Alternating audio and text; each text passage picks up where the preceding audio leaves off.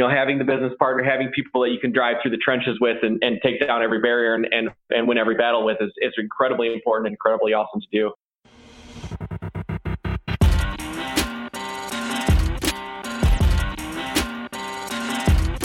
You're listening to the B2B Revenue Executive Experience, a podcast dedicated to helping executives train their sales and marketing teams to optimize growth. Whether you're looking for techniques and strategies or tools and resources, you've come to the right place. Let's accelerate your growth in 3, 2, 1. Welcome, everyone, to the B2B Revenue Executive Experience. I'm your host, Chad Sanderson.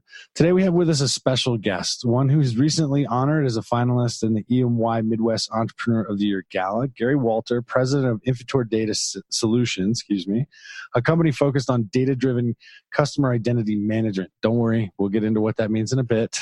During our time together, we're going to go over a wide variety of topics, from sales process to effectively scaling a business, understanding what it takes to go from family-owned business to private equity owned. I'm sure we'll probably talk about ways data is used in marketing as well. So it's going to be a great episode. Gary, thank you so much for taking time and welcome to the show.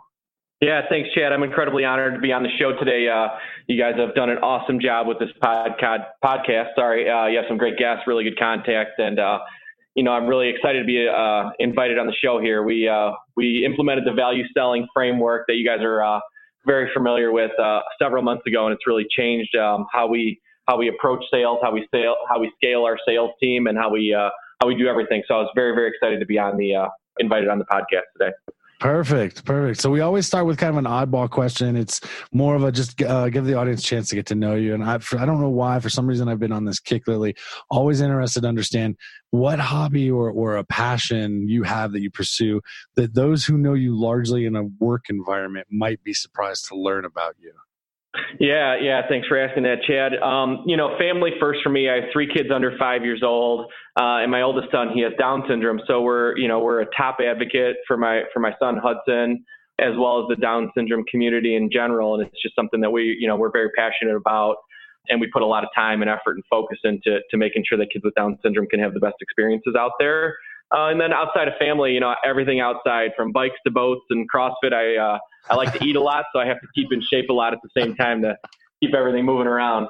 I don't know how you get it all done. 3 kids, building a business, all of that stuff. I don't know how you get it all done in a day. That's amazing. It all sounds good, and ranking and prioritizing all of those things, it just takes a lot of time to try and get it all done. I wish I had more time to make all those things happen, but try and hit one thing a day and you're good to go. Perfect. All right. So for our listeners, give them a little more context around Infitor Data Solutions and the work your team does there. Right. So Infitor is a company I'm very, very proud of. We were a family-owned business. We sold a good portion of the business to Norwest Venture Partners in 2016 to really help accelerate the growth. But everything we do is around consumer identity management. And, when we started the company in 2003, our vision was to transform data into insights so that brands and platforms can identify, find, and delight their customers. And so really, we help companies connect one-to-one with their customers by leveraging our vast identity graph and all the good data that we bring in here to provide real-time identities, attributes, and insights to have better customer engagements in the marketplace. And so when we talk about that, this gives companies the ability to understand the individuals that make up their entire customer base. But then how would a customer take action on that? Are they going to take your guys' data readouts or whatever, and then that input into or impact the way marketing campaigns are created or the way the customer journey is defined? How would a customer use the information and data that you guys are providing? Yeah, it's both of those things. It starts with the customer journey and then ultimately flows through to how marketing campaigns are executed on the back end of the system. And so, Chad, thinking both from the beginning, we want to help companies use data to provide the best experience and the most efficient experience they can with the consumer in general. So there's a lot of ways. That's a very general statement. And there's a lot of ways that takes place within the customer journey all the way through the marketing execution campaigns. And so let me give you an example of what that means. And, when you go and we meet a new person out there and everyone out there, they kind of go, or any sales professional goes and they start researching the company's website and any information they can to try and make their customer and their sales pitch and their and their engagement a little bit easier to take place and a little bit easier to happen. Well, how do you do that when you're trying to sell directly to a consumer, when something's just come through on a website or a phone call comes into a call center or an anonymous interaction comes through some sort of means of communication? How do you make that engagement more efficient? And then ultimately, how do you cycle that through from the moment of ingestion of data, the anonymous ingestion of data, all the way through the CRM layer, all the way up to the back end when you're trying to re-engage with the customer and upsell and cross-sell those things. So we want to insert our identities, attributes, and insights in each layer of that campaign. So we want to take maybe a phone number and help a call center agent or somebody on the back end have better understanding of who their customers are and who they're talking to on that phone call. Is this person going to be an older individual who's interested in a certain type of products, or a younger individual who's interested in a different type of product that they can afford different things or take different actions upon on that end? And then really, once you become a customer, we want to help companies maintain their CRM systems. We want to help them keep them up to date, and then ultimately provide analytics services on top of that, and then create audiences to define new customers in order to, generate more interest and more sales and everything that goes along with it. Does that make sense, Chad? Yeah. So we're enabling segmentation and connection at any stage of, say, a customer journey, from maybe maybe low awareness of a brand, but they have some high interest in solving a problem. So maybe, like you said, in your example, they capture a phone number somehow. But as they go through that journey, you're collecting and building out almost a profile of the individuals. And I would assume aggregating the data so that the marketing, either other marketing technologies can take advantage of it, or marketing teams can take advantage of it to ensure that they are optimizing acquisition, retention, and delight, or that experience that consumers are looking for today.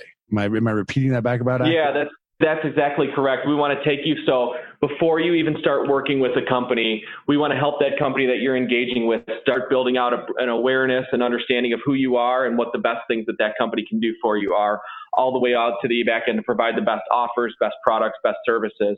One of the fundamental challenges in the marketplace is in marketing in general is if you put the wrong product in front of the wrong consumer, you're wasting a lot of time, energy, dollars that could have otherwise been spent to better target, better personalize, and better engage with an individual in the marketplace in order to help drive up those sales rates as quickly as possible. Absolutely. I mean, data is knowledge, is power. And unfortunately, many companies today swim in it, but don't know what to do with it. So to have a solution, to have a company like Invitor be able to help them make it actionable, is kind of it sounds like a no-brainer to me, right? You want that data because and it's one of the interaction. Yeah, it's one of those big challenges that we see. We see a lot of companies that collect a lot of data and it just gets put into different silos and different buckets, and companies make acquisitions and divestitures, and people come and people go, and ultimately there's all these different input sources of data, and they're all disparate and fractional, unidentified, uncorroborated, uncollapsed pieces of data that come through. And we really want to look at the data collection processes and procedures and the quality of that data as it's coming into any company, and help put that into a single comprehensive profile or a view about who people are, what they're interested in, and even what they're doing with the company as it is today. So you can think of, large brands out there who have acquired multiple end user product lines, from retail to automotive to all those types of things. And, the worst experience somebody can have, it's happened at a large nonprofit that I work with quite a bit, is, somebody makes a donation into a nonprofit, and the response back that they get is, "Thank you for being a first-time donor." And this person who's made this donation has been donating hundreds of thousands of dollars for years upon years. So that totally kills and totally ruins that engagement cycle. And you're basically, going to start from scratch, and that, and now you've got to start and try and acquire a new customer, which is going to be a higher cost of acquisition versus being able to try and retain and cross-sell and upsell that individual. So really understanding what you've done with people, how that data has come in, and how those individuals have interacted with you is so critically important to all businesses out there. And it's a hard problem. It's a hard challenge to solve. I mean, it's taking this intangible pieces of data in the marketplace and these intangible inputs and trying to make them actionable and tangible, and train people and teach people and have them get a good understanding of what to do with their internal data. It's a big challenge across a lot of industries and tons of companies out there. An amazing ROI, right? Amazing ROI if you can, when a company gets it down, when they actually can optimize their data intake, the way they analyze it, the way they act on it, so that it's accurately informed business decisions, campaign decisions, marketing decisions, even acquisition or divestiture. I mean, that data becomes so critical, and being able to trust it and rely on it is something I personally have seen companies across the board struggle with. And it sounds like something that Infutor can definitely help with. Yeah, something definitely we can help with. And look, it's a big concept and a big topic. And, you can go all the way and dive into the deep end and how you approach all these things. But just in the end, just to begin with, there's simple twists and turns and some levers and screws that you can push and pull to make the data usable at the upfront. Just upfront, if you're doing nothing today, just some simple standardization, some simple quality things will help you start understand the value of data. So you don't have to dive something into spend millions of dollars to stand up a whole data warehousing Hadoop system or anything like that out there. You can start with some simple, quick API calls just to get your name, addresses, and phone numbers standardized and usable, and then expand on the use cases as you get more intelligent and more comfortable with using data in different ways. Perfect. All right. So let's talk scale of the company now. You mentioned it was family owned. The beginning was around 2003, according to the website. And I love on the website, it says humble beginnings. And now we're, 2016 investment. That's a big jump in a relatively short amount of time. And maybe it didn't feel that way, but in a relatively short time. And it's odd in my experience to see family owned businesses make that move willingly or have had that plan from the beginning. So help us understand 2003, you come out, what are we focused on? What were you taking to market when you first turned on the lights at Infutor? Yeah, so really, 2003, my dad started the company. It was the first evolution of Infutor. So I talk about us in evolutions or versions, and I would say we're in our third version of the company right now, and I'll kind of just give a brief description of all three of them. Version one, my dad had been working in the data business at Dun & Bradstreet and other companies for years upon years, and just, saw a need for better, more robust, actionable mailing data. Quite honestly, just going back to, mail is still prevalent, still is today, but, it was really the best asset for direct mail in the marketplace. And so he really just had a vision of coming out with a very unique way of building, standardizing, completing, correcting, and updating name and address data.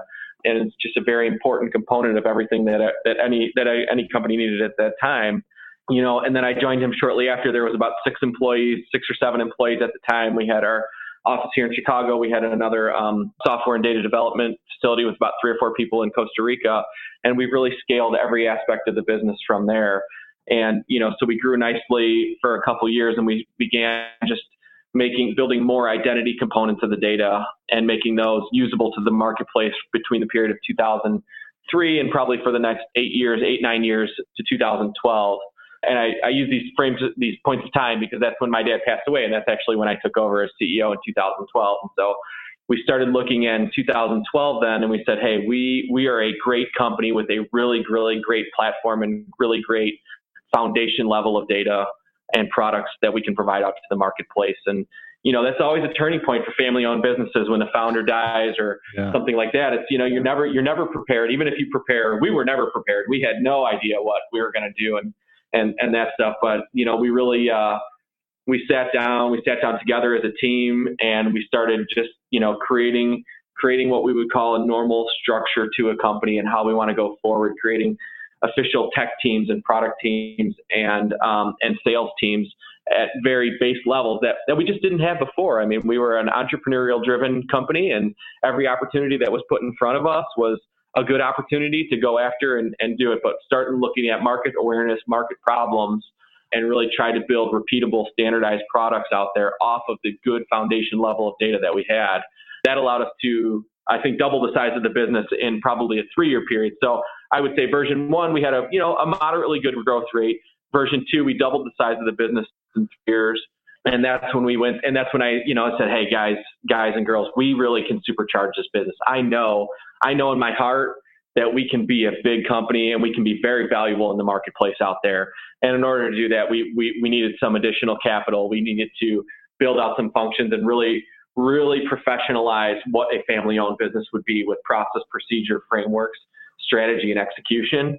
And that's when I went out to Norwest Venture Partners and John Casso, our lead investor there. And, we talked about it, and that was kind of our plan. Our vision was we're going to take this really great asset that we've got. We're going to professionalize this, and we're going to put a supercharger on this business and really help bring in a lot of really good, smart, talented people that can help accelerate that growth. And, since then we've doubled the size of the business again. So that's been another about 2.5 years since we've been able to do that again. And it's really been an awesome journey. And it's really, I'm so proud of what we've been able to accomplish, going from, 6 or 7 people when we started to, when I started at least, up to, I think we've got about 140 employees today. So it's just really been an awesome growth path. Well, and it's an interesting mental mind shift journey too, right? You saw the opportunity. You saw out of tragedy came an opportunity to, people can go several ways, and I'm very, very sorry to hear about your father.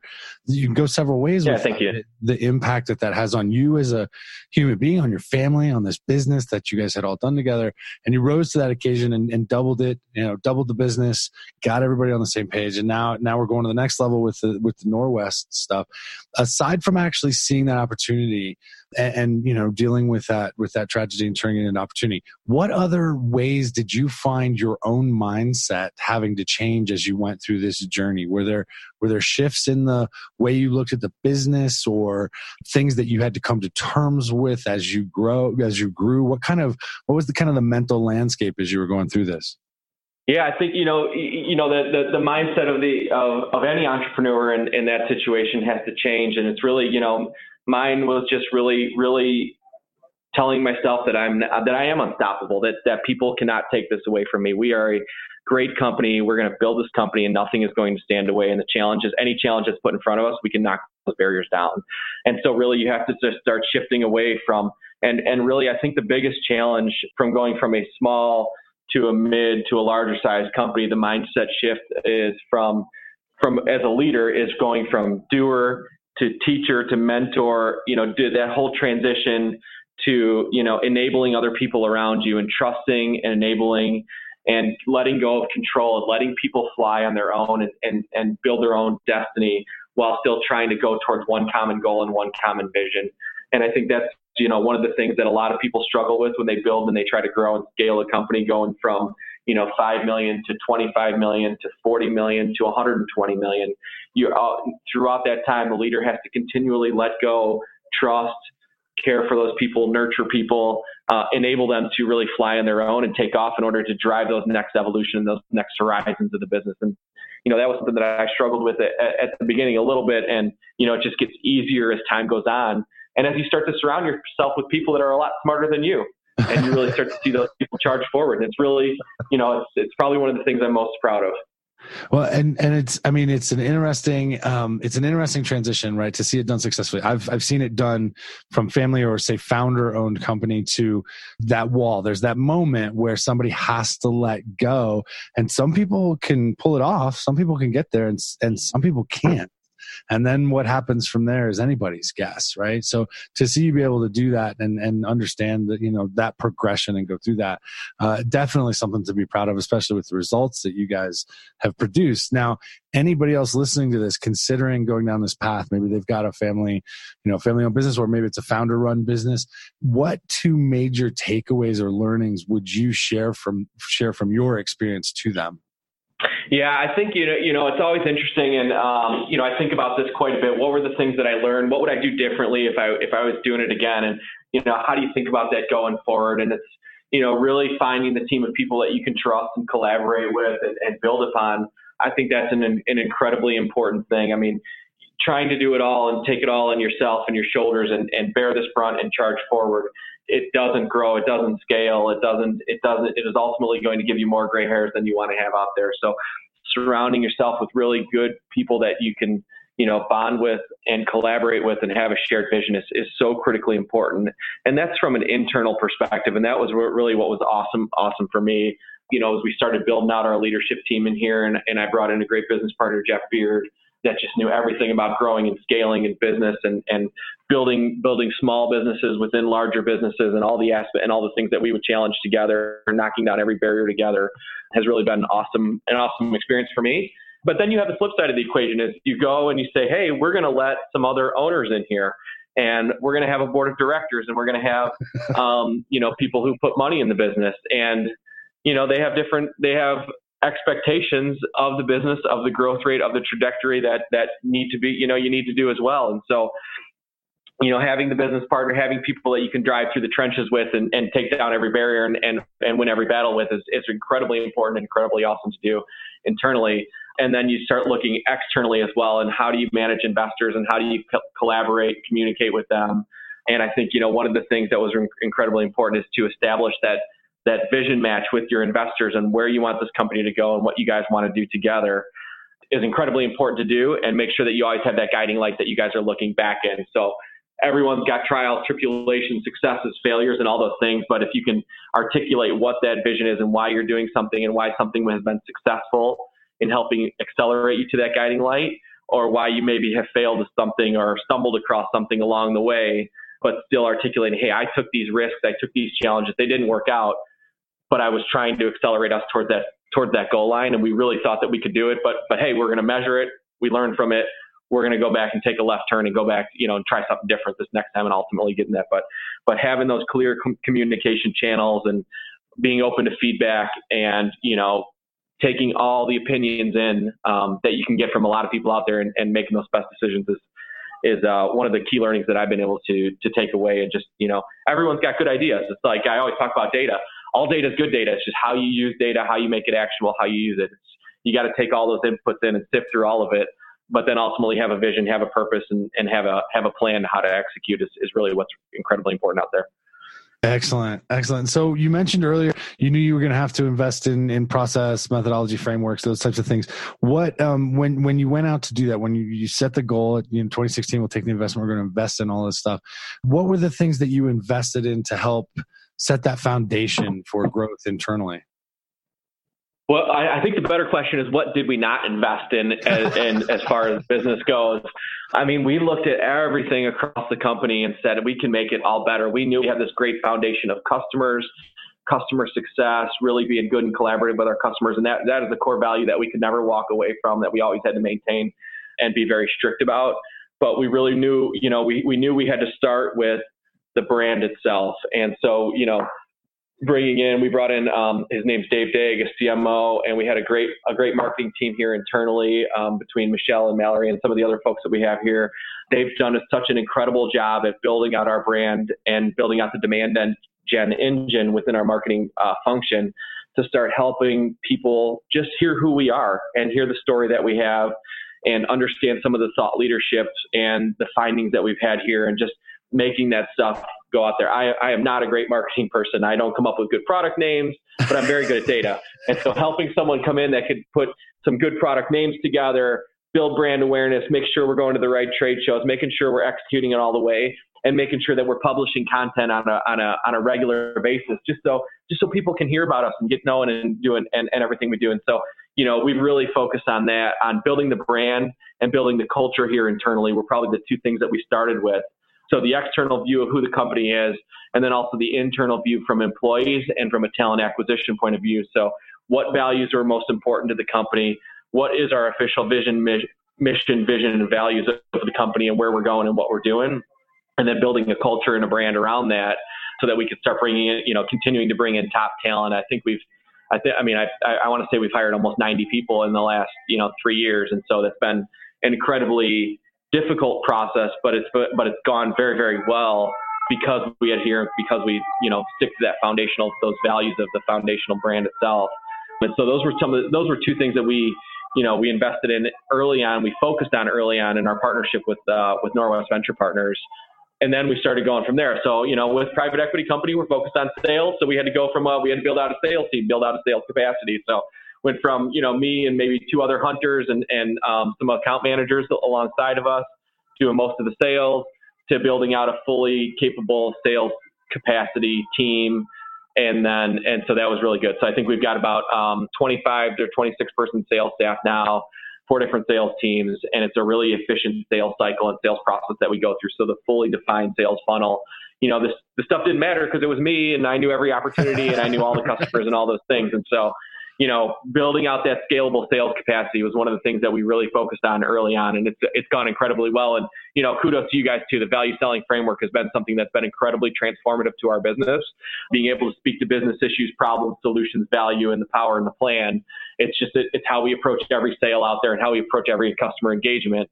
And using that value prompter all the way through the cycle, it allows us to scale the team and allows me to still be able to have a good, solid conversation with any of our sales reps, any of our account managers, any of our customer service reps out there to understand what we're trying to do for a customer and how we're trying to help them and what the plan is to make this, to provide value for both sides of the equation has just been an incredible framework for us to scale the sales team out there. And then you move into technology, and we moved all of our technology into Amazon Web Services. So we went from data centers here internally. We still maintain some of that. We still maintain the data centers, but really, how do we scale this to be able to handle any volume of customer, any amount of customer coming in? And so we brought in a great CTO, John Barnes. We found him locally here in Chicago. He came from building out cloud infrastructure and cloud-based products at Salesforce. And John was just a really great fit from a culture perspective, from a brand perspective, and from a vision perspective of we've got great data. We want to make this data scalable. We want to make our products scalable. And we also don't want to spend all of our money at the same time doing all that stuff. And so we did that. And then we invested in a great CFO to help us manage all these costs because, hey, we're spending a lot of money at this point, but we still want to maintain growth and profitability. We want to drive top line. We want to drive profitability, and we want to continue to invest in the business. And so, all of those levers, all of those things internally that we're trying to manage, it allowed us to continue to develop, to drive top line scale and build a great brand and build great products and build great technology with us at the same time while still having a growing company, which is an incredibly difficult task to do and do it in a short period of time. It's been an awesome experience. I mean, something I can never go back and trade in. Yeah, and it's a journey, right? It's never over. So now you're headed into 2020 and beyond. And so, what do you see, as the strategic things you're focused on? I mean, obviously sales, obviously getting more revenue. But as you continue to lead the team and manage that growth, what are you focusing on as you go into 2020 and beyond to ensure that foundation you've put in place is continually reinforced and practiced? And how are you working? So growth. So the three things I focus on every day. I mean, I go to bed and I wake up thinking about three things every day, and product innovation and product evolution, specifically in our ID suite, so identities, attributes, and insights. Thinking around how do we continue to evolve and iterate, develop new product, be market leaders in those product areas. And so, starting with our ID suite, from our ID verification products and our ID resolution products, scaling that into digital identities, so mobile ad IDs, and helping connect the online and offline world together with those things, as well as continuing to innovate in our analytics function. So the insights about what people want, why they're good customers, why they're not bad, why they're bad customers, what are the best channels to communicate with those people in, and what are the best messages to drive back to people. So scaling and building out the analytics function. We recently acquired Roof Strategic Solutions out of Kansas City to help us accelerate and drive that analytics function. And they had a great customer set, or a great segmentation tool that connects interactive profiles and the Connects cluster coding system. It's a segmentation tool. It really allows us to accelerate our analytics capabilities and then give us a good base to work off of as we continue to move forward. So, I mean, that product innovation, product evolution, continuing to stay ahead of the marketplace, continuing to stay ahead of our competitors out there, continuing to develop and bring new product to fruition in a scalable and efficient and trainable manner is something that's, I constantly think about.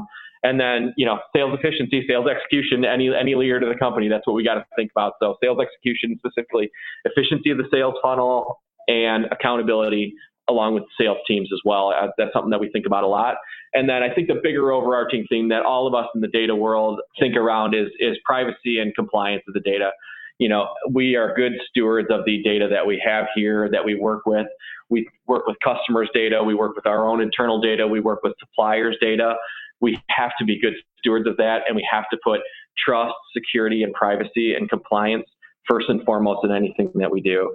Everyone hears around the data breaches out there in the marketplace, from the large companies to small companies to people going to websites and just being able to find different data out there, and then it ends up in in the newspapers in there. And so keeping our data secure and compliant and protected, and protecting consumer privacy and consumer identity is probably the overarching theme that we think about all the time. And so we've put a ton of effort in that since day one of the company. I mean, it's just always been a driver of what we do. And if you can't establish that level of trust with people out there, with the companies you're working with and the customers and suppliers that you're working with, then, you're not good for the business and you're not good for the industry.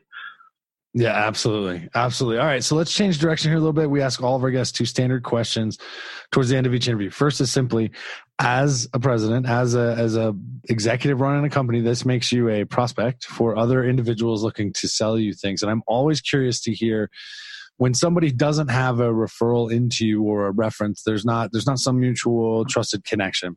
What have you seen be most effective for you, for someone to approach you and earn the right to get 15, 20 minutes on your calendar? Yeah, so that's a good question. And I've listened to that in a couple of the other podcasts that you guys have put out there. And I think the one thing that there's probably 2 things, and my answer is a little bit different than most of the other people. I go kind of both ends of the spectrum on what I'll respond to, and when people try to engage with me and try and sell us new products out there. I like on the one side of the spectrum a really good identifying a good solid business issue, as well as trying to make a personal connection with that credibility intro. So they see that I'm an outdoor advocate, connect on that, hiking, biking, whatever it might be, say that they had a similar experience, as well as tying it back to how that ties back to that salesperson as an individual and the product they're doing, that they're selling out there. And I always, I give people a lot of credit when they go that extra effort to do that research.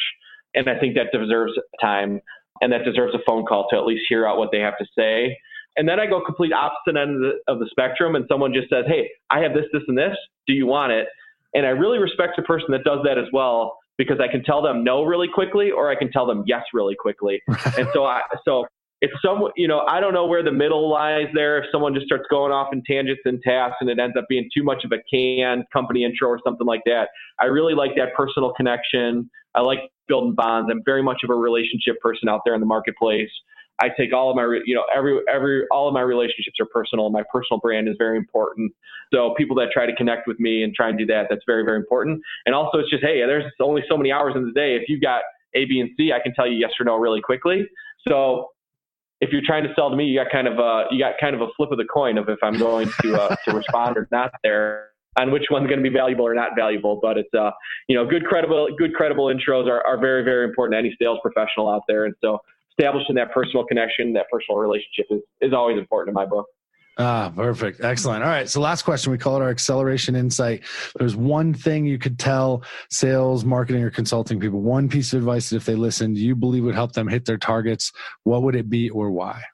So for us here, that I tell our salespeople, the common denominators for people who are successful with us as we've scaled and as we've grown, and that we've really built out this sales team is confidence in process. If you're willing to trust our process, follow our process, follow the value selling framework, follow the lead gen patterns that we've brought in here, you're going to accelerate and you're going to do very, very well. And then on top of that, if you are really confident in you and confident in the data and the products and services that we're providing, you will always be successful. Those are the 2 common denominators that we have for all of our salespeople here that do really, really well.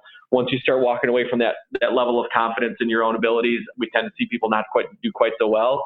And definitely people that don't follow the process really, really don't tend to do very well either. So really, that confidence in that process and inclusion of other team members. I'm a firm believer that no one should fight any battle alone at this point. For us, with us here or with any sales professional out there, I think any good company, any solid company is going to provide help, resources, people. And if they don't have all the canned material and training material that you want, I guarantee that there's people there who are willing to roll up their sleeves and fight the good fight with you and try and help you accelerate. So take advantage of all those things out there. Never try to fight anything alone. It's not worth it. Excellent. All right, Gary. So if a listener's interested in connecting with you, more information on Infotour, is there a specific place you want them to go? Hit you up on LinkedIn, hit a specific spot on the website. Where would you like to see the audience members go who want more info? Yeah, LinkedIn is always great. I'm a good responder on LinkedIn. I always have it open on my computer here. You can just email me directly, g2walter@infotour.com. I always have email open, always have LinkedIn open, and I try to respond to everybody in a quick and efficient manner. Excellent, Gary. I can't thank you enough for sharing the InfuTour journey with us today. Congratulations on such amazing success. It has been great to hear how you have navigated that. There are so many companies out there that don't make it. You and your team should be proud of the results. And thank you very much. It's been an absolute pleasure to have you on the show today. Thank you, Chad. All right, everybody, that does it for this episode. Check us out at b2brevexec.com. You know the drill. Share it with friends, family, coworkers. Write us a review on iTunes. And until next time, we at Value Selling Associates wish you all nothing but the greatest success. You've been listening to the B2B Revenue Executive Experience. To ensure that you never miss an episode, subscribe to the show in iTunes or your favorite podcast player. Thank you so much for listening. Until next time.